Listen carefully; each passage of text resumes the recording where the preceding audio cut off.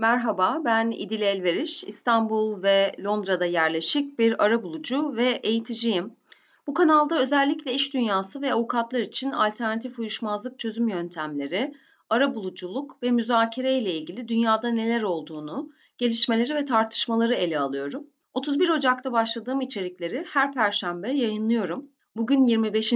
programı yapıyorum hatta. Bugünkü konumuz demirleme etkisi, İngilizcesi anchoring. Özellikle ister işvereninizle yapılacak bir maaş müzakeresi, ister başka ticari bir anlaşma müzakeresi veya arabuluculuk görüşmesinde önem taşıyacak bir kavram.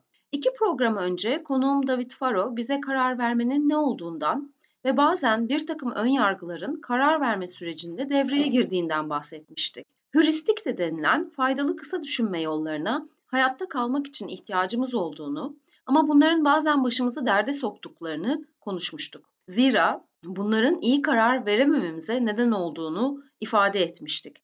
İşte demirleme etkisi de bu heuristiklerden en tanınanlardan birisi. Kısaca demirleme etkisi şu demek, bir şeye o konuda gördüğünüz ilk sayıya göre karar vermeniz. Bir başka deyişle o sayı vereceğiniz kararla ne kadar alakasız olsa da gördüğünüz ilk sayıdan etkilenmek. Bunu hemen en bilinen örneğiyle açıklayayım. İki ayrı gruba ayrılan insanlara bir çarpımın tahmini sonucunun ne olacağı soruluyor. 1'den 8'e kadar olan sayıların birbirleriyle çarpımı.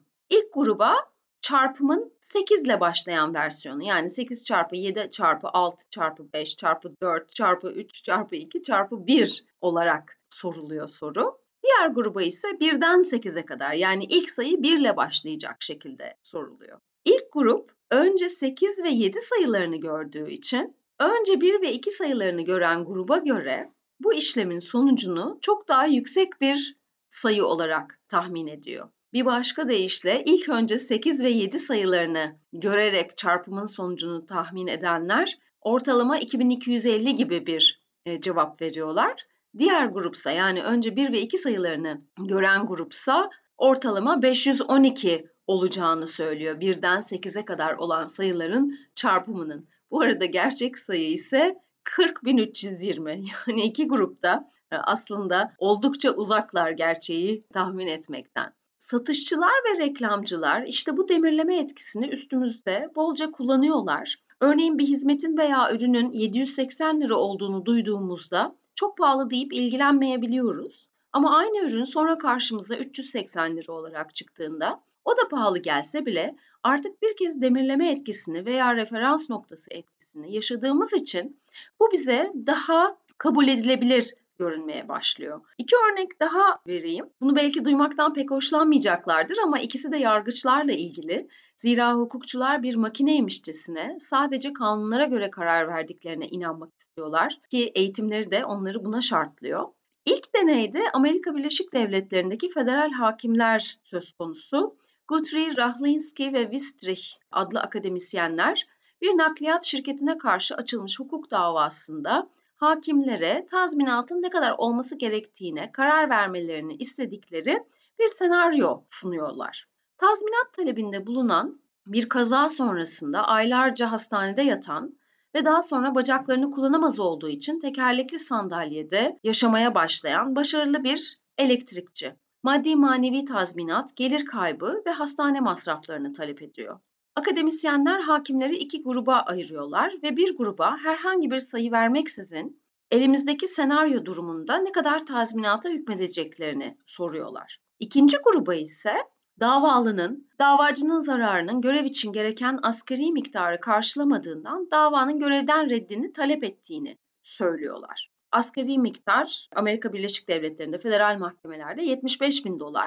Bu kadar zaman hastanede kalan ve sonunda yıllarca engelli yaşayacak bir bireyin zararının $75.000'dan çok daha fazla olacağı açık. Dolayısıyla aslında o sayının hiçbir anlamı yok, ikinci gruba söyleyen bu sayının. Ama bilim insanları hakimlerin bir kısmına üzerlerinde demirleme etkisi yaratacak bir şey vermezken diğer gruba vermek istemişler ve evet, tahmin edebileceğiniz gibi herhangi bir değer duymayan hakimler $1,2 milyon tazminata hükmederken bu $75.000 duyan hakimlerin $882.000 hükmettiklerini araştırmadan anlıyoruz. Aradaki fark neredeyse $500.000. Şimdi de size Almanya'da ceza hakimleriyle yapılmış bir deneyden bahsedeceğim. Englich, Musweiler ve Strack tarafından ceza hakimlerine önlerine gelen dosyalardakine benzer bir tecavüz dosyası senaryosu sunuluyor. Bu dosyada karar vermeden önce güya bir gazeteci hakimleri davayla ilgili arıyor ve failin alacağı cezanın miktarının 1 yıldan az olup olmayacağını soruyor. Diğer hakimlere ise yine aynı soruyu yöneltiyor fakat bu sefer 3 yıldan az olup olmayacağını soruyor. Gazetecinin telaffuz ettiği miktarın bir başka deyişle konuya olan medya ilgisinin hakimlerde bir demirleme etkisi yarattığı ortaya çıkıyor. Zira daha uzun süreyi duyan hakimler daha uzun ceza verirken gazeteciden daha kısa süreyi duyanlar daha az ceza veriyorlar. Bu deneyin versiyonunda hakimlerden zar atmaları isteniyor ve yüksek zar atanların daha uzun cezalar verdiği görülüyor. Bir başka deyişle ne kadar alakasız da olsa ilk gördüğünüz sayı bir demirleme etkisi yaratıyor. Şimdi bütün bu araştırmaların sonuçlarının konuştuğumuz konular bakımından ne gibi bir önemi var? Yargılama sıklıkla demirleme etkisi yaratan örneklerle dolu. Bu ister dava dilekçesinde belirtilen tazminat miktarı, ister savcının talep ettiği ceza, bir tarafın önerdiği sulh teklifindeki miktar olsun, durum fark etmiyor. İster tecrübeli bir hakim olun, ister konuyla alakasız bir kişi, hepimiz kararlarımızı etkileyen kısa yolları kullanıyoruz çünkü insanız. Dolayısıyla ister bir arabuluculuk sırasında, ister maaşınız için veya herhangi başka bir ticari iş müzakeresinde olun, bu bize ilk teklifi yapmanın önemini gösteriyor. Böylece kendi arzunuzu dile getirerek karşı tarafın beklentilerini belirleyebilmiş oluyor, kısaca bir demirin atılmasını sağlama imkanına kavuşuyorsunuz. Diğer tarafın elinden de bu imkanı alıyorsunuz. Bu aslında hepimizin bildiği aman ilk teklifi yapıp elini açık etmenin